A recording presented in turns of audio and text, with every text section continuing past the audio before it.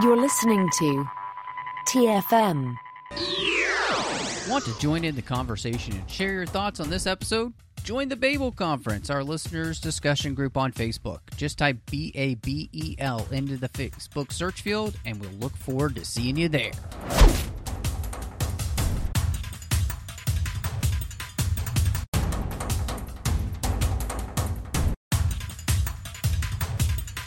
I'm here to talk to you about the Avengers Initiative, and here to talk with me about, well, what's left of the Avengers is John Mills. Yeah, you'll have to forgive me, Matt. Somehow 5 years have passed since that opening and when I started speaking, and now I'm a lovable, cuddly half monster that has all of the brains that you're used to and all of the brawn that you want. So there you go. I'm the perfect combination of everything. Really? Nothing could be wrong with this idea. Is that what I wanted? Because I don't know. So you want to be even brainier? Because I don't know if that's possible. Like super intelligent, superhero, indestructible is kind of tough to top. Literally biting my tongue right now. Anyway, before we dive into talking about Avengers Endgame, we want to remind you that you can find us wherever you get your podcasts and wherever you're listening. Please just make sure you're subscribed. You'll get all of the 602 Club feed as soon as the episodes drop. We'd also love if you would follow us on Twitter over at the 602 Club. We're on Instagram at the 602 Club TFM. We would really appreciate it.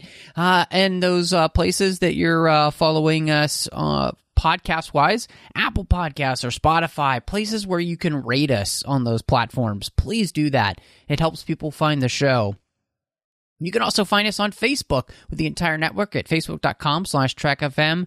There's our listeners-only discussion group, and you can talk to listeners from all over the world about different shows that are happening, is of course the 602 Club as well. And, of course, you can find us online at trek.fm. So, John, obviously this was a momentous occasion when Endgame was going to come out. And, it had been, it's 22 films with this one. It's the 22nd film in the Marvel franchise. So, and we're working on bringing Phase 3 home. I know this feels like this should be the end of Phase 3, but it's not going to be. There will be one more film after this. But I wanted to ask you, just kind of thinking back, how are you feeling when this movie was coming out? And did you see this one in the theater? First and foremost, I want to correct you that since we have retroactively added Howard the Duck, it's the 23rd MCU movie. So you're right. I was know. Discounting that because that works for us, but not everybody would consider Howard the Duck an MCU film. Therefore, it's, we'll call us Orthodox MCU fans. Yes. So I like that. I like it very much. Just thank goodness that the Daredevil show overwrote the Daredevil appearance in the Incredible Hulk TV movie that happened, because I'm old enough to remember that. Yeah. Well, I mean, we don't even want to have to think about, the Ben Affleck version. So. Oh, well, that too. So anyway, yeah, I mean, like everybody else in the world who paid attention to movies, it was like, oh my gosh, Endgame's coming out. I was excited because everybody had a theory about what was going to happen. I was holding on to hope against hope that Nebula was going to be the one to tip everything, because that would be the ultimate nod to the original Infinity Gauntlet series, because it was Nebula that did it to him that time. But mainly, it was all of the speculation about where's Cap going to end up, where's everybody going to end up. People speculating, was Thanos trapped in the Soul Stone, and that's why he was talking to little baby Gamora at the end and stuff like that. And yeah, I saw it in the movie theater. I'm pretty sure on opening weekend. I actually went with a colleague of mine and his wife. I went to the AMC at Disney Springs, and we settled in. And I remember rationing how much liquid I consumed, because I knew it was 3 hours. And I said, okay, and I know there's going to be a lot of revelations in here, so I'm just pacing myself. What about you? Yeah, it's not just because this is more recent, but this was one of the most memorable experiences in the theater when it came to seeing it, because, you know, I'm seeing it, you know, the Thursday night showing, everybody's excited to be there. I mean, it's one of those things where you've been in a theater before where just the anticipation for the movie is palpable. You can just feel the energy, and the crowd is ready to explode at every little single thing. And they literally did. Every moment that possibly you could, you know, cheer for, people were cheering for. You know, when Captain Marvel first shows up and saves the day and brings them back to Earth, you know, people are cheering for that. I mean, the moment where Cap pulls the hammer for the first time and everybody, I mean, the place exploded. You know, you would have thought that Jesus had walked in. It was that kind of, you know, it was a rapturous experience at the theater. You know, it's one of the things where when people talk about, you know, the importance of the theater experience with other people around you, I think this is kind of what they're talking about. And so it was special, right? And I think it's the kind of thing that movies can do. This was something that people were just excited for. So no, I was right there with you.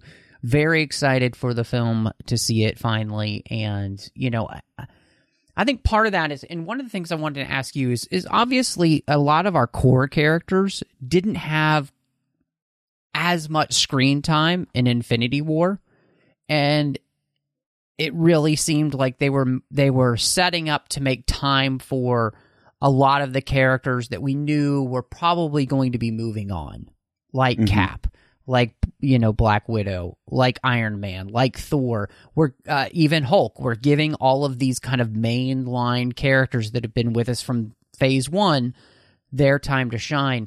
And so I wanted to start with asking you how you felt like they paid off all of that waiting with these characters and kind of where, you know, they end up by the end of the film.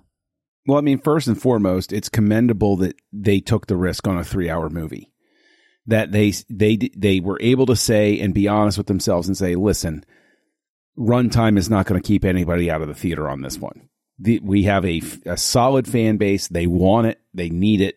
They're going to show up for it. And I think that runtime is what gave them the opportunity to really give everyone a moment to shine. To your point, they gave everybody that necessary moment because you knew they were basically refreshing the line. And what's interesting is what it calls to mind for me, although the movies are not comparable in any in any cinematic sense, but it's sort of like Transformers the movie that came out in 1986. The whole point of that was to refresh the toy line. And so you had a lot of like big emotional beats and stuff like that because it was a treat for people who had stayed with the show and were fans of the show, kids who had grown up with it. And so I think they do a great job of giving like legitimate, heartfelt moments and arcs to everybody. We'll quibble back and forth, I'm sure, about certain things that they choose to do. But I mean, I don't see anything except for two characters. There are two characters where I might quibble with how they resolve things with them. But otherwise, you know, I mean, I thought they pretty much stuck the landing. Yeah, I think you're kind of right on target with that. You know, I think with these mainline characters, I think the best thing they do, like you said, and it absolutely nailed this idea, is that 3 hours helps you to be able to spend time, especially at the beginning of the movie, not to rush the film, to allow these characters to kind of sit in their grief, to sit in their failure, basically. You know, and even have that moment of, you know, where the failure really sets in, where they think all hope is lost because, you know, Thanos doesn't have the stones anymore. And even killing him makes no difference, right? And so everybody kind of takes that really difficultly. And that's something that I found really, really interesting, because I feel like the beginning of the film is one of the best parts of it, because it doesn't rush all of this pain that these characters go. And these are the characters that you feel the most for. So, when you have Cap struggling, when you have Natasha struggling, when you see, even the way Tony is dealing with things, it's you feel every moment of that, because you've been with these characters the longest, and they let you sit in it for a while. Well, let me ask you this question, because this is something that I've entertained ever since this rewatch, because this was my first time rewatching it since the movie theater. Because 3 hours and 4 minutes, it's tough to get that, secured to watch straight through. And I didn't want to watch it in chunks necessarily. So I eventually get to this rewatch, and I said, okay. And I stayed up late so that I could do the full viewing. And something I wonder about is we don't necessarily see eye to eye about the ending for Infinity War. I think it's satisfying. I think it wraps up really well. You could treat it as a resolved story at that point. But there's almost a part of me that wonders if there's some reshuffling possible, wherein we could have had this prologue part as the ending of Infinity War, where they wind up killing Thanos but still losing. And so it truly is a really gutting ending to Infinity War. Now, what you lose by transposing it there instead of here is this is a really slick way to have a recap after a year. It's a way to recap it and bring people up to the point, bring them back up to speed. Oh yeah, Thanos is this is where he is, this is all of that sort of stuff, because not everybody spent a lot of time rewatching Infinity War, but because that's 2.5 hours and that's kind of its own ask. What do you think about that idea? Do you think there's any merit to having this prologue be the end of Infinity War and then pick up 5 years later?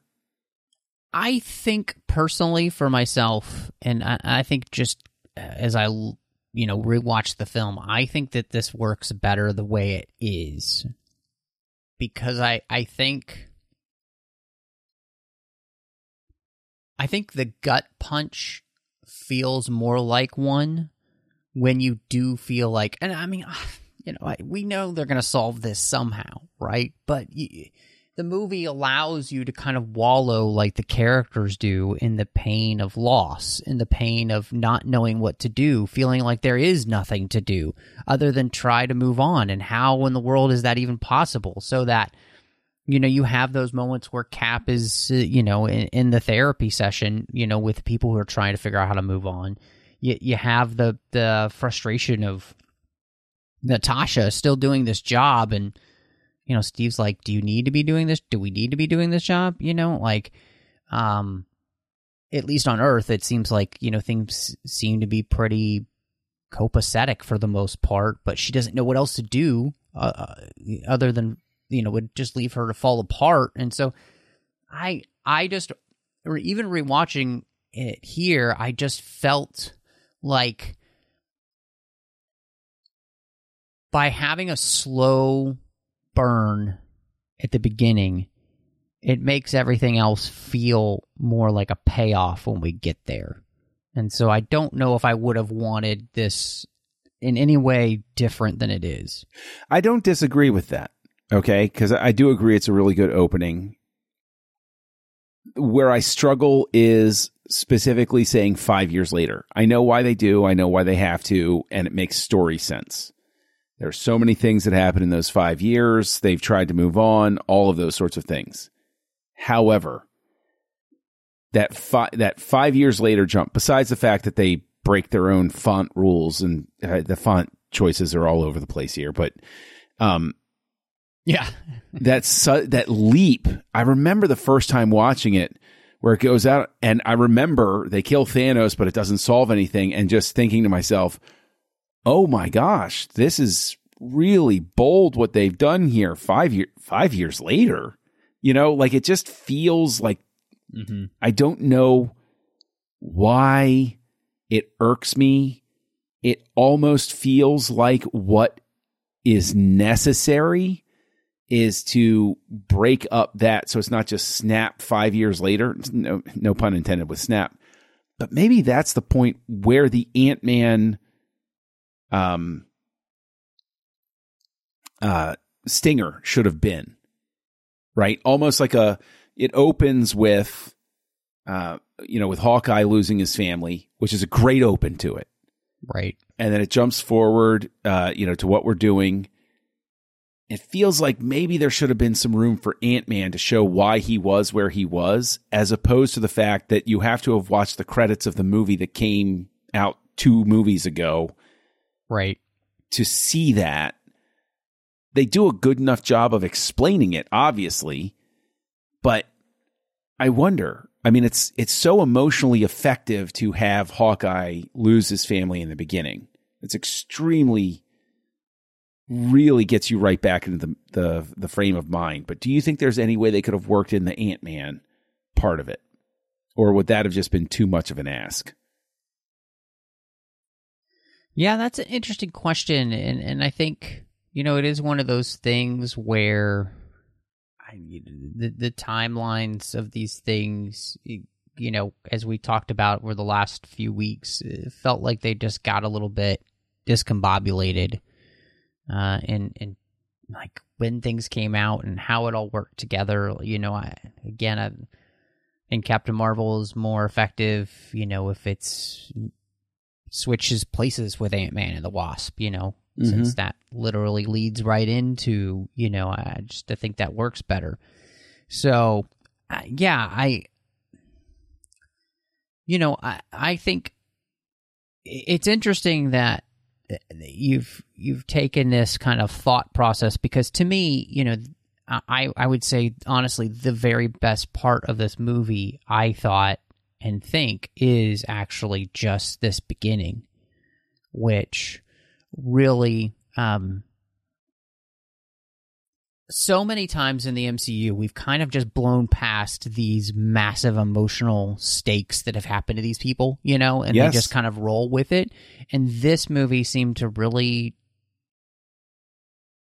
stop for a minute and allow these characters to feel the loss, feel what happens, in a way that felt more realistic and made all of their choices much different. And especially when I think of, obviously the choice that, Natasha ends up making, and then the choice at the very end that Steve makes, and just the choice, of course, that even Tony has to make,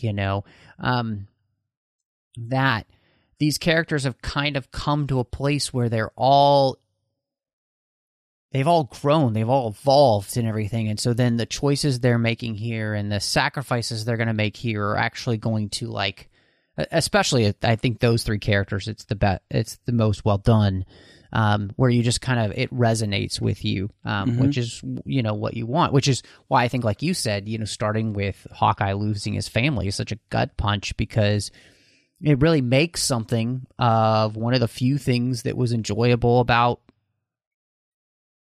Age of Ultron, right? Which was learning that Hawkeye had this family and his relationship with his wife and all those type of things, and that he, like Scott, had basically given up, the superhero life to, stay at home over house arrest, and he was done with it, And then, of course, the decision he makes, to become Ronin, after that, because he just is completely lost. So, yeah, I don't know. That's a really interesting question, because I just hadn't thought about that at all. But I think, to me, it comes across as more, I wish the final films in this section of MCU here for Phase 3 just felt as cohesive as some of those, so even Phase 1, I think, is probably the most cohesive. Obviously, there's less films, and you're not trying to jam all this stuff together. And, this is just a little messier, because you start, films don't get finished on time when they're supposed to, and that means storylines have to change a little bit.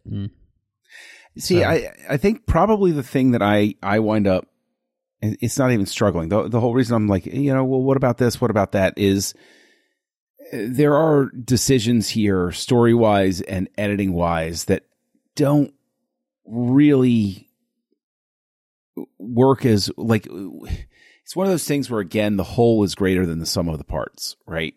Because there are certain parts of this where it's just, they kind of miss the mark. Now, obviously, I'm just going to go ahead and jump into it. I made allusion to it twice now. Shrek Hulk. I hate the way they got to where they got with Hulk. I don't hate that they got there half as much as I hate how they got there.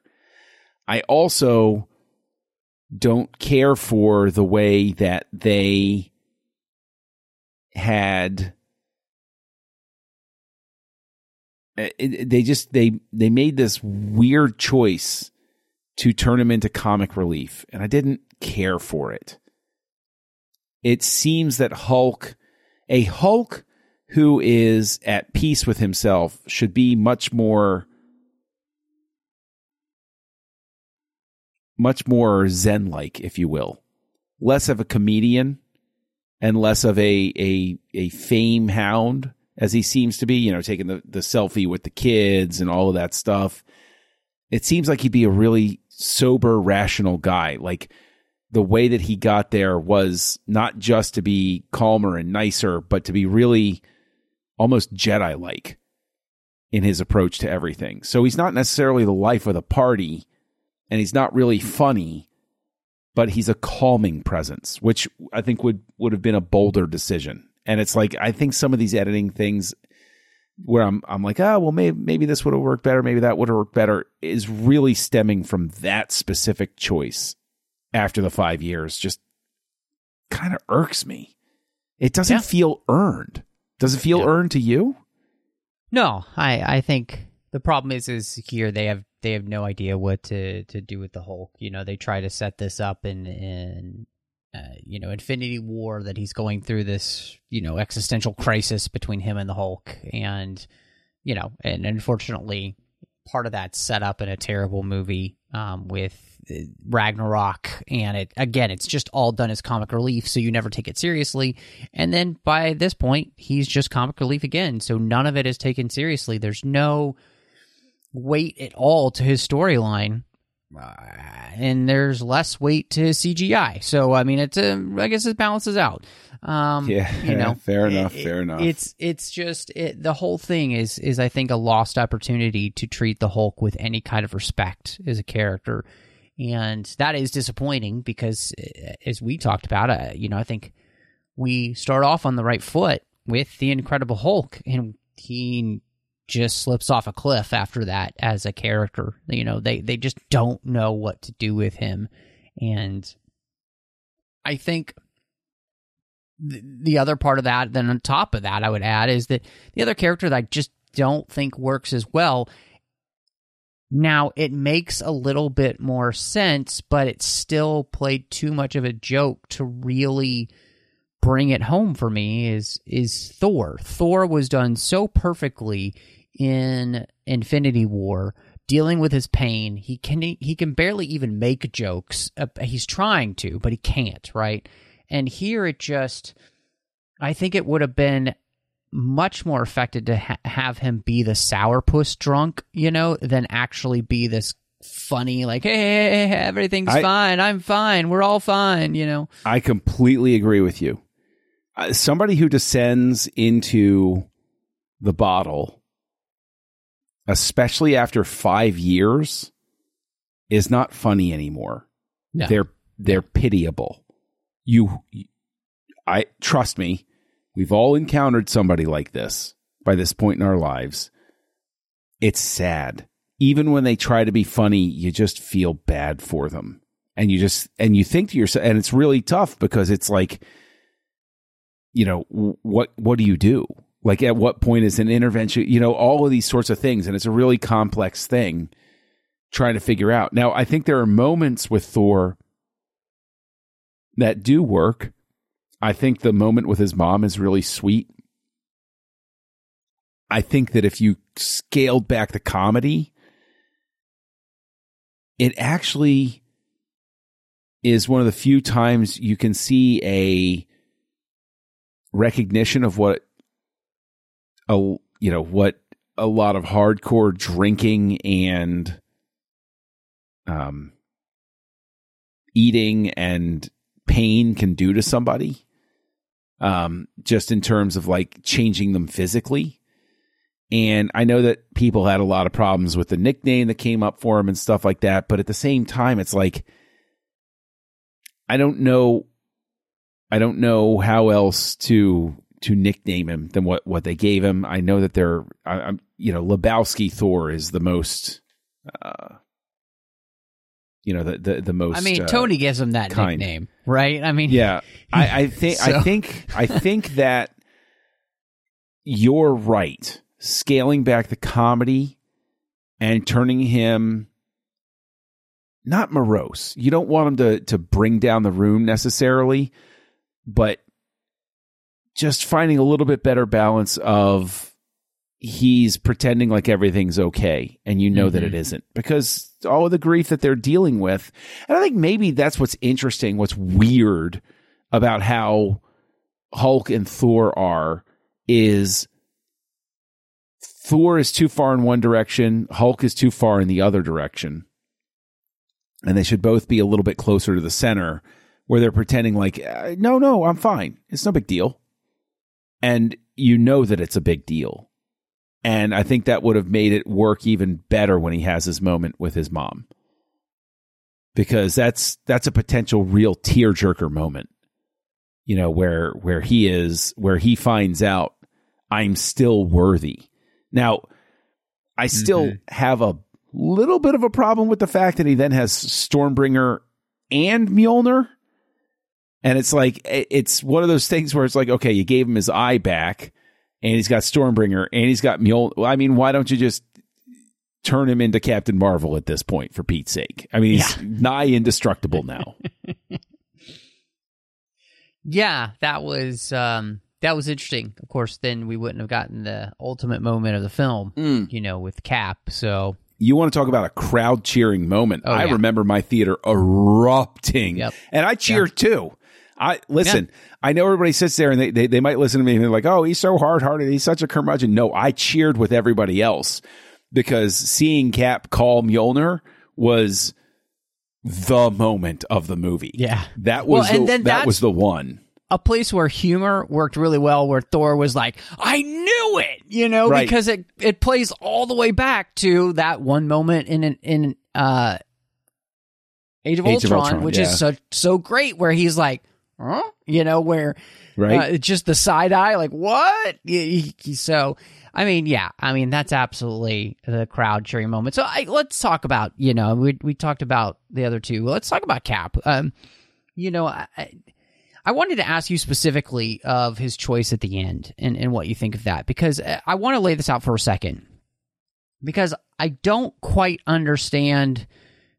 The time travel in this movie is very consistent until that moment, which is that once you go back to the past, that is now everything that's happened has happened to you. You go back, that's your future then moving forward. So it's like you're not changing what happened but if he goes back to the past, has a relationship with Peggy, like, then that means that she would not have done, or I don't know. It breaks my brain. I agree with you. It's a cheap get to give Cap his happy ending. You and I went back and forth a bit on it when it first came out. I don't know if you remember, because I said I didn't care for it because Cap's whole character is defined by that pain. Sure. And to give him that happy life afterward it's really something just to make the fans feel like, oh, okay, Cap had his happy ending sort of thing. Right. I think that it would have been easy for them to have constructed it in such a way where Cap went back and they're like, where is he? Where is he? And they go over and they see an old man. It would have extended the movie too much, but there's got to be some sort of explanation of, I let myself age and I came back. I mean, never mind the fact that it sort of breaks a little bit of the thinking of the super soldier serum. Because why would Cap age at the precisely accurate rate sort of thing? I mean, at that point, he's what? Probably over 200. So. Sure. But I get why they did it. Yeah. I think they should have just had him disappear and say what happened to him. Mm-hmm. And then have it be like another funeral moment of, because they just had Tony, and have another funeral moment and have people standing there saying, you know what, maybe he found a way to have a happy life after all. Yeah. I mean, I don't hate it, but at all. And I still like it, but I just think that, the way they had explained the time travel thing made it make sense, but this one makes it harder to accept that something can't change if he's gone back in the past. And yes, everything would have then happened because that would have been his past now, so that can't actually change. But it's like, how do you get to the future that they're at sitting there? That's why I think it's better just to have him disappear. And have them say maybe he decided just to blend into history and see it from a different perspective. Yeah. Not be the hero, and then have Sam still pick up the shield. And the thing is, we're going to take a hiatus after Spider-Man No Way Home, but this exchange between Cap and Sam at the end really makes the Falcon and the Winter Soldier get under my skin a little bit more, because it's very clear that he is handing the mantle over to Sam and saying, you're Captain America now. Yeah, and Bucky's right there and gives him the nod, like, you are. And there should have been, the show was constructed as if this moment didn't happen. And that bothers me. But we'll get to that. I mean, it's constructed in a way so that, I know what you mean. But in the end, I think one of the things that made this movie so great was the fact that, Chris Evans really does get to shine in all the things that really make this character who he's been to us as fans for so long. And, all of his moments of trying to help other people and trying to find hope wherein he can't even find any. And, the moment where he fights himself and he's like, yeah, I know. You're just kind of showing how much he's changed, but at the same time, how much hasn't changed, and of course then by being able to pull Mjolnir to himself, realizing that he is completely worthy because he's become the ultimate Avenger, the one to which everybody still looks to. And I think, it just makes a great story for him. And it, of course, like you said, biggest crowd pleasing moment ever. Oh my gosh. I have not been in a theater that has cheered that loudly. Yeah. I'm sure I've been in a theater where it's cheered as loudly as that, but I can't recall it because this is very recent. But it was such a moment. It was such a perfect moment. I mean, the Russo brothers deserve so much credit for including it. But I will also say that, just as a counterpoint to it, because we've talked about the problem here with Hulk, the problem with Thor, Cap being perfect. Man, this rewatch really reinforced that they just did not know what the heck to do with Captain Marvel. Every time they needed a Deus Ex Machina, Captain Marvel. We can't get Tony home. Captain Marvel shows up. We got to find Thanos. Captain Marvel shows up. We're all getting our butts handed to us by Thanos at the end. Captain Marvel shows up. And the girls whole, line up to help Captain Marvel. She doesn't need your help.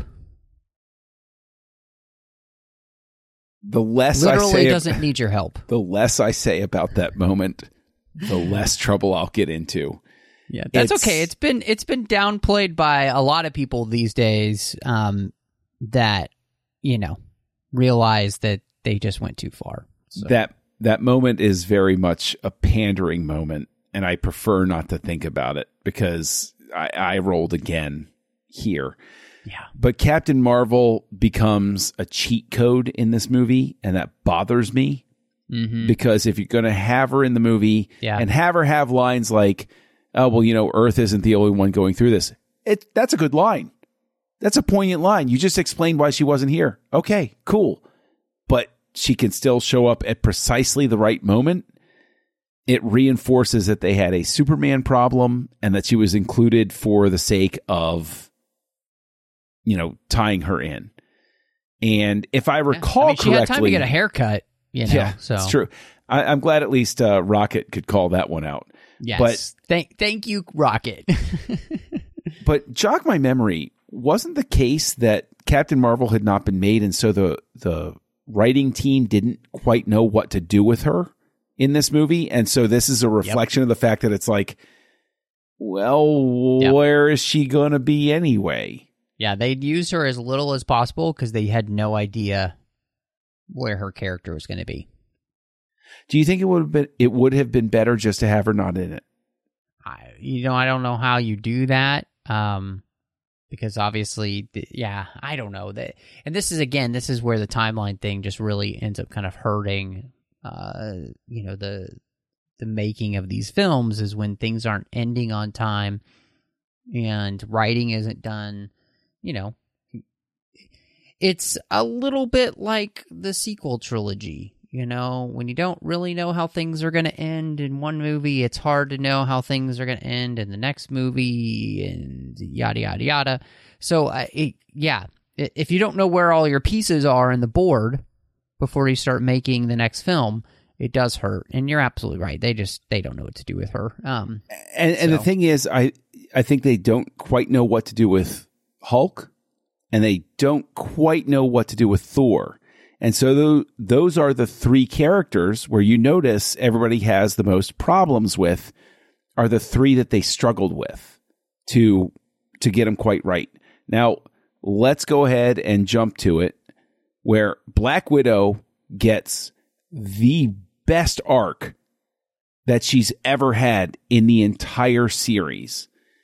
And suddenly, I'm extremely glad that Scarlett Johansson was chosen to play her because it pays off big time here.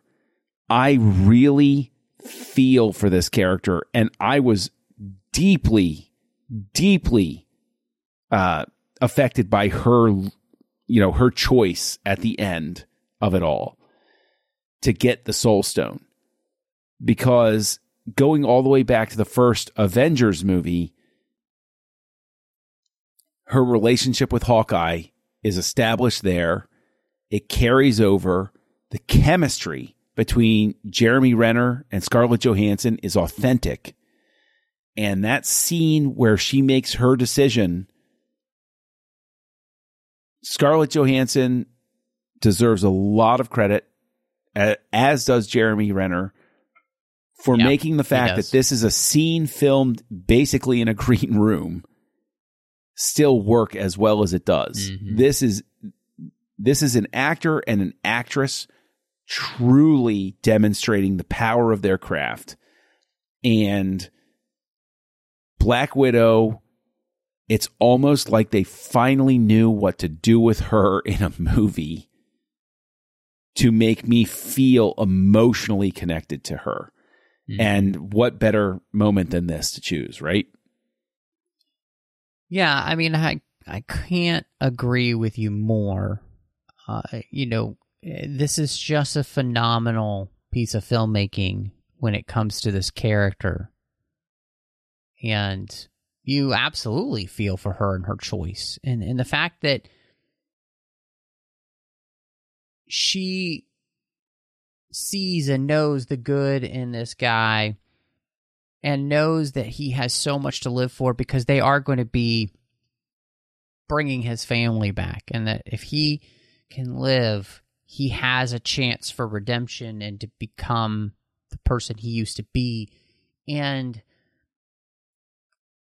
she's willing to sacrifice. I mean, she lives up to the best ideals of everything we know of what it means to love somebody, which is to give your life up for them, you know? And I think it's also pretty beautiful that, you know, this relationship has always felt above board. You know, it's never felt like any kind of sexuality to it. You know, these two are best friends. They love each other, you know, and they're willing to do whatever it takes for each other. I mean, you know, they're both willing to give their lives for each other. She just happens to be a little better at him, you know, in that fight and make the ultimate sacrifice. So I think that's also what makes this so great, is that there really is such a titanic struggle between the two of them that ends with her winning the final battle between them.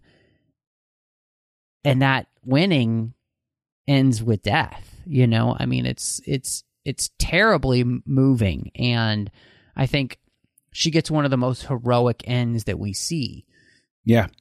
I honestly think her death is not equal to, and it happens at the exact right moment of the movie, about the halfway point-ish, or end of the second act, where she dies, and it is a terrific setup for Tony's death later. Mm-hmm. Yeah, yeah. And it is just about as emotionally effective as Tony's death, because she's, to your point, she's making a choice not just for Clint, but for his family, because she's projecting out and saying, if we succeed, I don't want your family to have to live without you, that's a tremendous level and layer to put on things.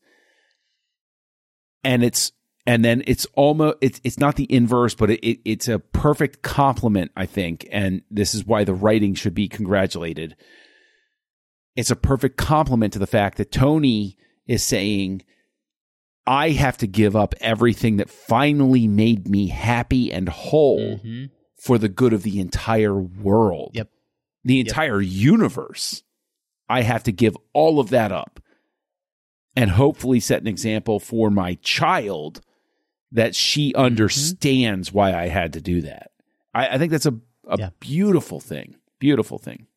Yeah, no, you're 100% right. I think that's just something that works so well with this film, and specifically, and like you said, you know, with all the moments where we kind of complain a little bit, where they're having to make up for Scarlett Johansson's, ability in the fight scenes, you know, all of that matters not when it comes to what she pulls off here in these final few scenes, you know, especially with Jeremy Renner. And it just, you know, it means so much. And I mean, even think of the way that she plays that scene where she finds Ronan and she tells him there's a chance, you know, and that there's a chance for redemption for him. You know, it's just it's all so heartbreaking.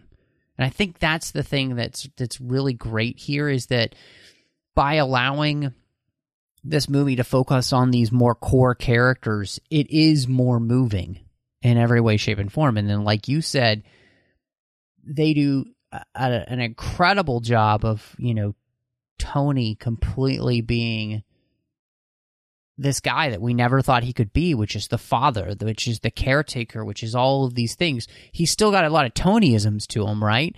But he's a dad now. And the daughter they have, that she's an incredible little actress and does such a great job with all the scenes. So it just breaks your heart when he dies, and then, you know, Pepper's there to remind him, we're going to be, to let him know, you can rest, we're going to be okay. Because again, this movie is making good on a lot of the promises from Age of Ultron that never really felt right. And we finally make all those things mean something here. this man who has felt completely restless ever since this thing's been in his head, and he finally can rest. And that's the thing. We're allowing, characters like Tony and Cap and Black Widow to rest. These characters who have lived, lifetimes within their lifetime and just never felt like they could rest. Now they can. Now, before we get to talking about the effects, because we love to talk about the effects, everybody loves to talk about the effects, I got to talk about the soundtrack. Because I think they made good choices here. I also think that some choices here feel a little bit too imitative of Gunn. And what's odd about it is it feels like they're grafting on some of James Gunn's style onto a movie that's their own. And I don't have a huge problem with it. It's not like I'm lodging like a giant complaint or the movie's bad because of it or anything like that.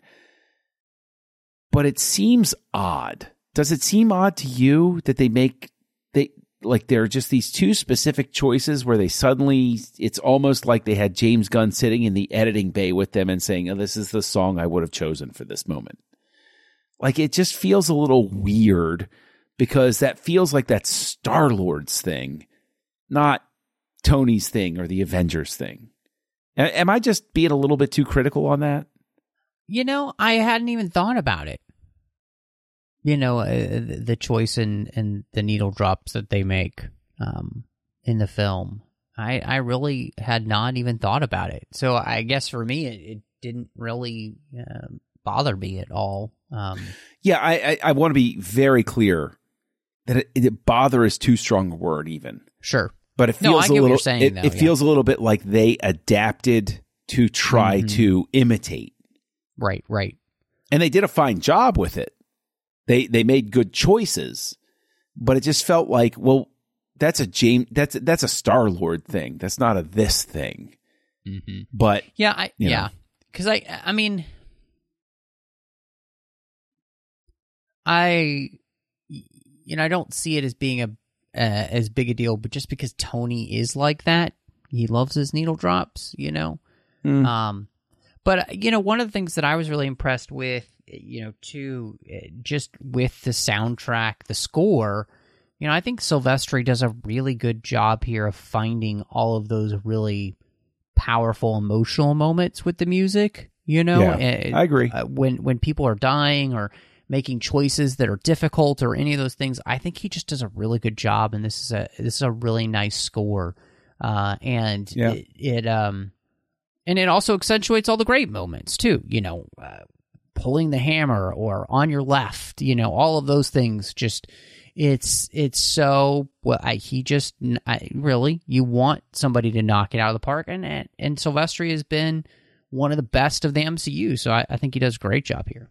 I agree. I think Silvestri does a terrific job. I'm going to ask a question before we get to our whatever quibbles we might have with the visuals and their consistency, that sort of thing. I need a question answered for myself. When Tony goes and fights at the end of Infinity War, he's got his nanotech stuff.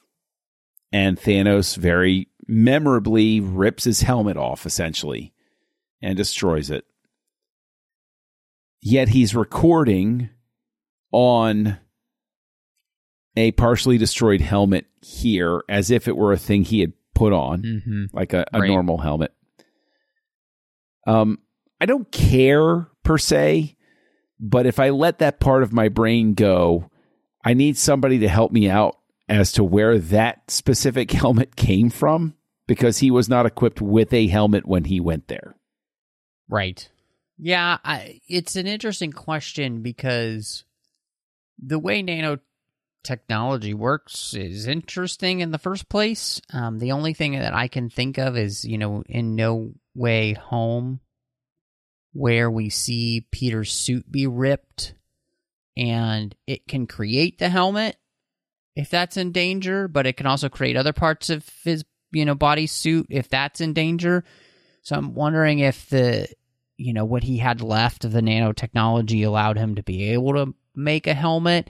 I honestly think it's one of those things more, they just didn't think about it. And so they're just like, would it be cool if, and they didn't put a ton of thought into it, but it's like, I don't know, I'm willing to let it slide with not understanding nanotechnology. Let me be completely clear that it is not a big thing for me, but it's one of those things where it's like that tiny little lizard brain part of me is like, well, so where did that come from? Yeah, it's the same part of my brain that made me write a blog a long time ago about how did Darth Vader poop and trying to figure that out. And he had those he had basically the long underwear that had the flap in the back, basically, right? The way I reasoned it was when we heard his breathing, he was actually expelling the waste. Oh, okay. So it made it even worse to be in Vader's presence because he only has a liquid diet anyway. I mean, let's be honest. So he only had to pee, right? So anyway, this is not a Star Wars podcast. Well, I mean, you'd still have to anyway. We can talk about that. Yeah, you've mentioned it a few times, but the effects of this movie, and obviously we've kind of talked about. The previous films, ones budding up to this one, hadn't had the most consistent effects. Part of that, I think, is because we knew, Endgame and Infinity War, they filmed back to back. So that means they're trying to work on all this stuff while they're working on other films like Ant-Man and the Wasp and Captain Marvel. Do you feel like it holds up for the most part? Are there parts that really jump out to you or like, whoa, that's not great? I don't care for Shrek Hulk at all. The facial work is great on Shrek Hulk. Like it's weird because Hulk's body seems different than the rest of him in some way. But I do think that there are other parts where it doesn't work quite as well. Again, centered around Banner when they show up to kill Thanos and he's in the Hulkbuster armor. It's floating head again. And I don't work in the field and, usual, pre-qualifiers with everything.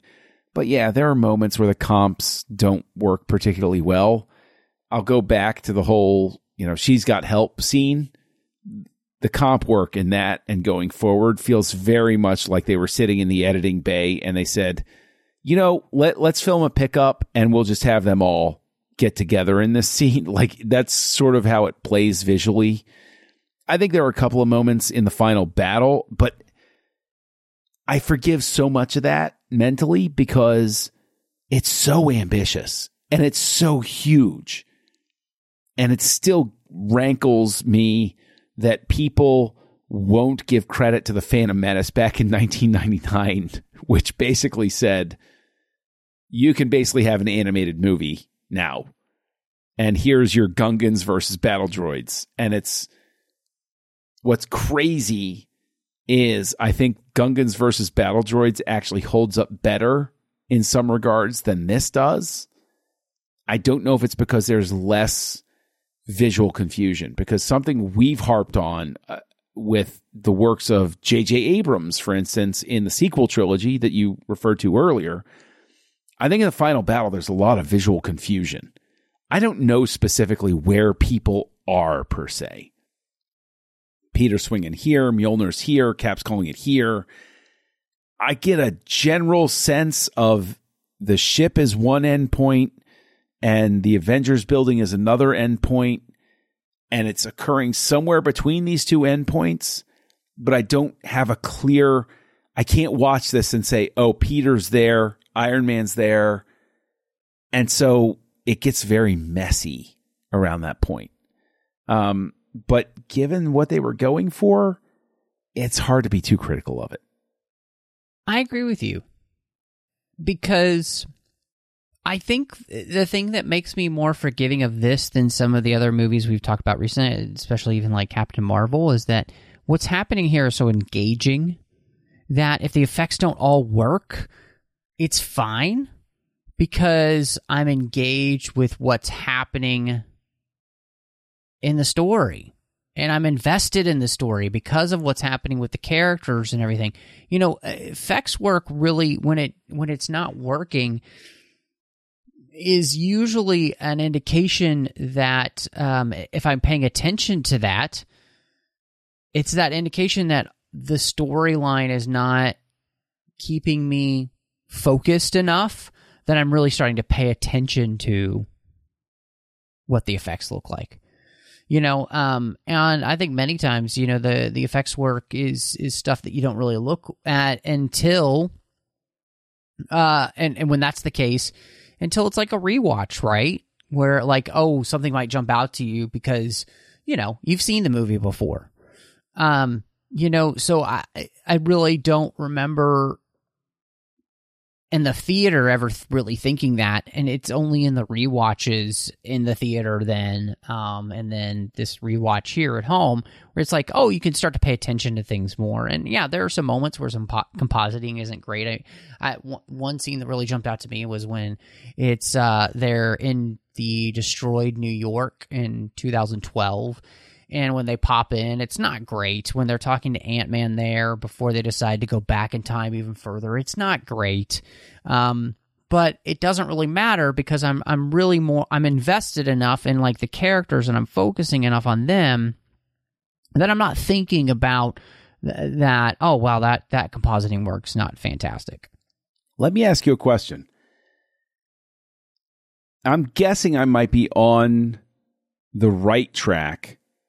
That my reaction the first time I saw it, and this time as well, when Loki disappears with the Tesseract, I rolled my eyes the first time I saw it and said to my work colleague that was there with me, I said, oh boy, this is their excuse. They're going to bring him back somehow. Does him disappearing with the Tesseract tie into the show? Because I haven't watched the show yet. Does that tie into the show that I'm going to get on Disney Plus? Oh, yes. Yeah. Gosh darn it. I knew it. I called it at the time saying that it was a cheat for them to keep Loki going. Gosh, diddly yang darn it. That really annoys me. Wow. Simmer down there, Flanders. Goodness. Gosh, diddly ding this is going to give us an E rating for everyone. Listen, man, I didn't want you to have to do the production work of bleeping me, but I could have done it. So, you know, well, you're welcome. It is, yeah. I mean, it is going to play into that, but it also plays into a lot of larger they actually use it as a larger aspect for a really big introduction to the MCU universe as well as the multiverse. So it's not quite just like, oh, we just have to keep Loki around. They do make it, I think, work better. Anyway, that we'll talk about it when we get to Loki. But all right, so I wanted to ask you about this because the way they do this movie, in the sense that they're basically revisiting places that we've been before, it can feel like a cheat. How did that work for you then, and how does it work still for you now at all, where you're enjoying the fact that we're revisiting basically the greatest hits of the MCU, or do you feel like, really, guys? Really? I'm fine with it. I thought it was cute. I mean, it's a way to do fan service without it being burdensome, because the whole point of this movie, let's not dance around it, is to reward everybody that spent 10 years watching. Is to say, we love you too. And so I think hitting these greatest hits and going through and doing these things, it's fine. Like, it, even in the context of the movie, it's fun. But in the context of I've spent so much of my life watching this, I'm good with it. Even going back to New York in 2012 feels a lot like just a reward for sticking with it and saying, you know, they're justifying my love, sort of thing. And the thing is, with this rewatch, what's interesting, and I want to get your thoughts on this, I suddenly understood, because I'm older,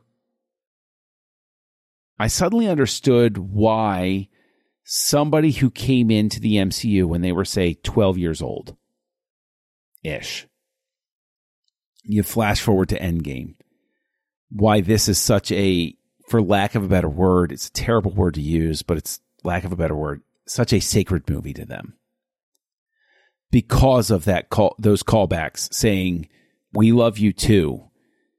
This is a really successful movie in the sense that it gives that wink and that embrace to the longtime fans.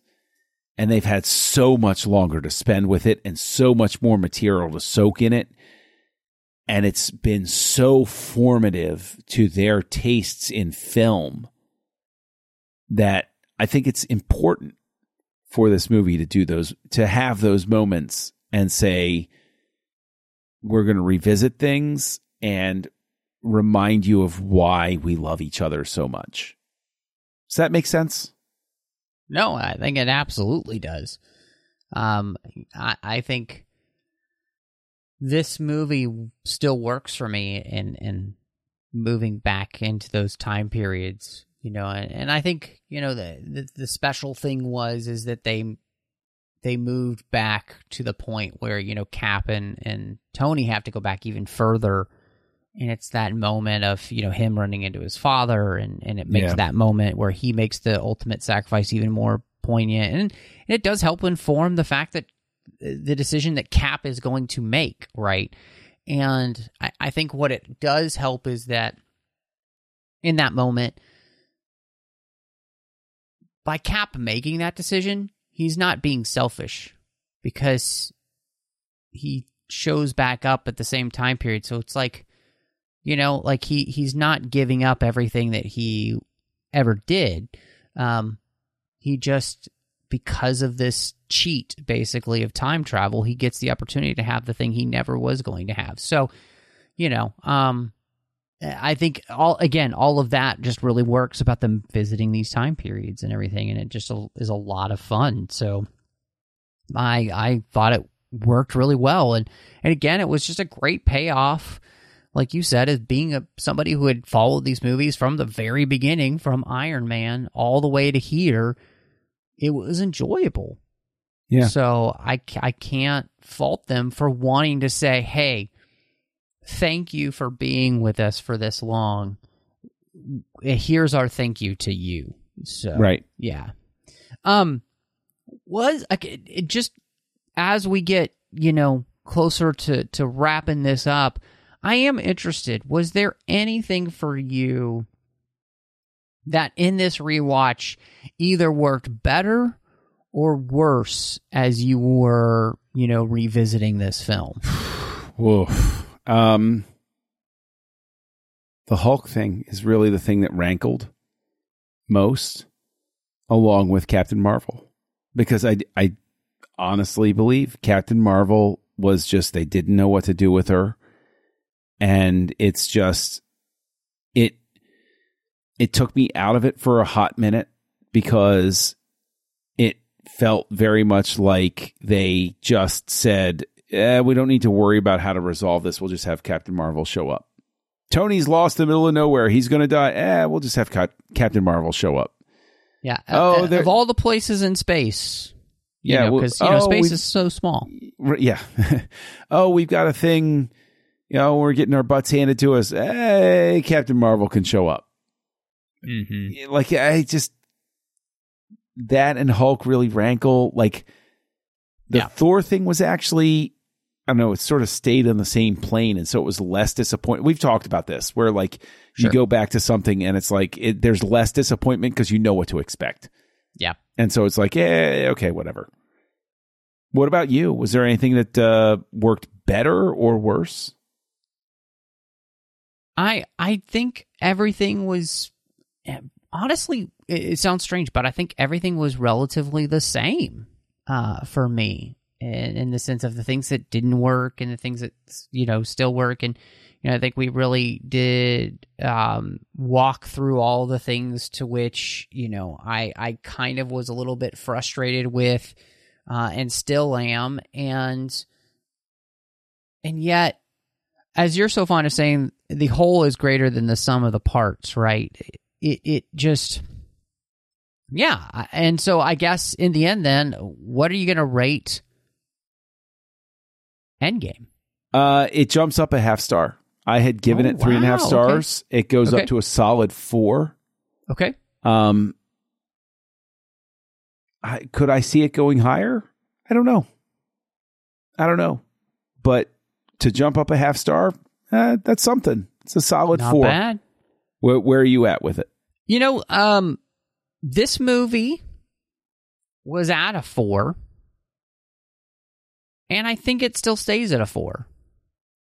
It's and I think the real main reason for that is just the fact that, you know, those moments with those 3 characters are frustrating enough that it does not feel like it can really move up legitimately. Fair. You know, and this is the first time that I've seen this movie since the theater. So this was kind of revisiting it very fresh in a lot of ways. And so I feel like, you know, definitely gave it a shot, but I still find it just a really I think this is the thing. It's a satisfying end to the Marvel Cinematic story. You know, it feels like a satisfying end, and you feel like, when you get here. And I think that's really important. So I you know, I guess maybe when I put it in that context, there's a possibility one day it could go up to a 4.5, but, you know, it probably will stay a 4. I think just before we get to our list, I think that's one of the reasons that I and other people, look, let's be honest, other people as well, mentally disconnected and emotionally disconnected from the MCU at this point. Yeah. Because it was we're over. We're done. Bye. And I still remember seeing ads for like Black Widow in the before time and saying, I don't really care. You know, like I was done. I was mental. And that's why when we talk about Far From Home, that will be the first time that I ever see that movie, because after Endgame, my whole attitude was, I'm done, guys. Thanks. You know, I honestly almost wonder, and we'll talk about it next week. Yeah.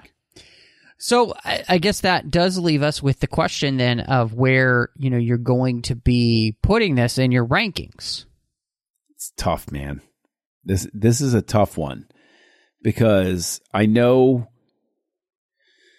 where it goes overall, I think, but okay. Here's where I'm going to go with it. Okay. I'm going to do something unexpected. I'm going to start last place and go up to first. So I'm just going to mess with everybody here. All right. So going from last place to first place, we got Captain Marvel, and that's just going to be there. Unless Eternals is as bad as everybody says it is. Yeah. Avengers Age of Ultron. Then next up, Thor Ragnarok, then Iron Man 2, then Thor the Dark World, then Howard the Duck, then Avengers, then Spider-Man Homecoming, then Thor, then Avengers Infinity War, then Incredible Hulk, then Ant-Man and the Wasp, then Captain America the First Avenger, then Captain America Civil War, then Doctor Strange, then Guardians of the Galaxy, then Black Panther, then Endgame, and then my top 5 remains solid with, in reverse order, Iron Man, Guardians Volume 2, Ant-Man, Iron Man 3, and Captain America, the Winter Soldier. Very nice. Very nice. All right. I'll try it your way. I'll play your game, you rogue. Excellent. So we will start at the very bottom, and Thor Ragnarok, Captain Marvel, Age of Ultron, Howard the Duck, Thor, Iron Man 2, Thor the Dark World, Infinity War, Avengers, Ant-Man and the Wasp, Guardians of the Galaxy, Homecoming, The Incredible Hulk, Doctor Strange, Ant-Man, Guardians 2, Black Panther, little bit of a change, the first Avenger, Ooh.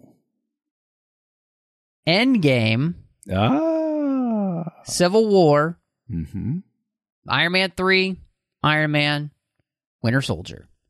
Wow. So there's been a little bit of a shakeup. Yeah.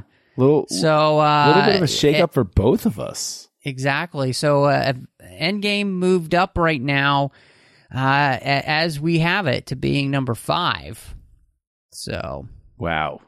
Yeah. That's pretty cool, man. Yeah. I dig it. Well, yeah. So very exciting. As you mentioned, we do have one film left in Phase 3, as we'll be talking about Far From Home. Then we'll be taking some hiatus time, most likely here over the summer months, especially as we, Phase 4 is huge. There's a lot of TV shows. We'll probably be back here in the fall as we continue with Phase 4. But, so far, really appreciate you joining us for Assembling Avengers. It has been a ton of fun to go back. And I have one last question, though, John. Uh-oh. Because I think this is a really valid question. Before we get to telling everybody where they can find us. Yes. Should the Marvel Cinematic Universe have ended with Endgame? Oh, my gosh. Ooh, that is a controversial question. And I am going to play the politician, and I'm going to put it this way. I think that this is the moment where the movies should have ended and the streaming series began. They should have used this as their launching point. And I know Disney Plus wasn't quite ready, but I would have taken the hiatus until I could have a streaming platform and say, Marvel finished in the movie theater. If you want more Marvel, you can only get it on our platform. And I think that would have been a big hook for subscriptions. So kind of in the same way almost that Star Wars has been right now. I mean, and should stay. Yes. Yes. Give me Bad Batch. Give me Mando. Give me Kenobi. And I mean, sure, Boba Fett. Who cares? Keep it on there. Whatever. That's fine. That's really an interesting answer because I think it's really good. I think in all honesty for myself, the thing that I would have loved to have seen is I would have really liked to have seen them stop. And I think that it would have been great if they had made the decision to say, we're done. And if you wanted to do any kind of continuation, I think it would have been interesting to have used the multiverse to hop to another universe. And part of that is because of what you said is that, after this, you were so emotionally kind of drained of everything. It's very hard for me to be as invested as I was as we were getting to this point. And now I think, too, as we move forward, there doesn't seem to be that drive that you had, that you did have. And I think that's the thing. And so I'm going to say your idea is good, but at the same time, I think they should have just been bold and said, yes, this is the end. And, we're going to, we'll do things, we'll go on to a multiverse and move on from there. So. Yeah. Well, there you go. I mean, we should be running Disney, right? Isn't that's essentially what we're saying, right? It's clearly the answer. Which, yeah, with that in mind, John, if people want to catch up with us and, see where they want to find you and ask, your opinion on the latest Disney news, where can they find you? Well, actually, still on my Lenten social media fast as we record this. But you can look for username KesselJunkie, KESSELJUNKIE. I'm still active on Letterboxd and Goodreads because, I mean, it's just me posting reviews of things. And, you know, if you want to interact there, that's cool. But it's not your typical social media thing. You can also find me over on the Nerd Party network, where I am co-hosting 2 shows. One is called House Lights, where we look at the work of directors. And I co-host that with Darren Moser and Tristan Riddell. And you can also find me co-hosting what I think is a delightful Star Wars show called Aggressive Negotiations with somebody who is occasionally right when he agrees with me, whose name is Matthew Rushing. So, Matt, you know, I don't know. You might want to check out that show, Aggressive Negotiations, because this guy Matthew that I co-host with, he's sometimes right, but only when he agrees with me. Yeah, I hear that he is the one that is solely right, though, about Rogue One. So I love that guy. Yeah, that's a really interesting take on things. Yeah. That's really interesting. I haven't heard that. So yeah, you should go back and listen to those episodes. Anyway, you can find me all over social media under the name MattRushing02, which is Twitter, Instagram, Letterboxd, Vero, all of those type of places. I'm actually verified on Vero now. Yeah, wow, that's pretty cool, man. You can also find me here on the network with the 602 Club, with all of the other shows we're doing in the 602 Club feed, as well as doing The Orb, Literary Treks, Warp 5, and The Unofficial Tango. The Orb's about Star Trek Deep Space Nine. Warp 5 is about Star Trek Enterprise. Literary Treks is about the books and the comics of Star Trek, and The Artificial Tango is about Star Trek Picard. And when I'm not doing Aggressive Negotiations over on the Nerd Party Network, you can find me with a Finnish show that I did with Drea Kaufman, as we talked about every single chapter of the Harry Potter series, one chapter at a time. But thank you so much for joining us. Avengers, assemble.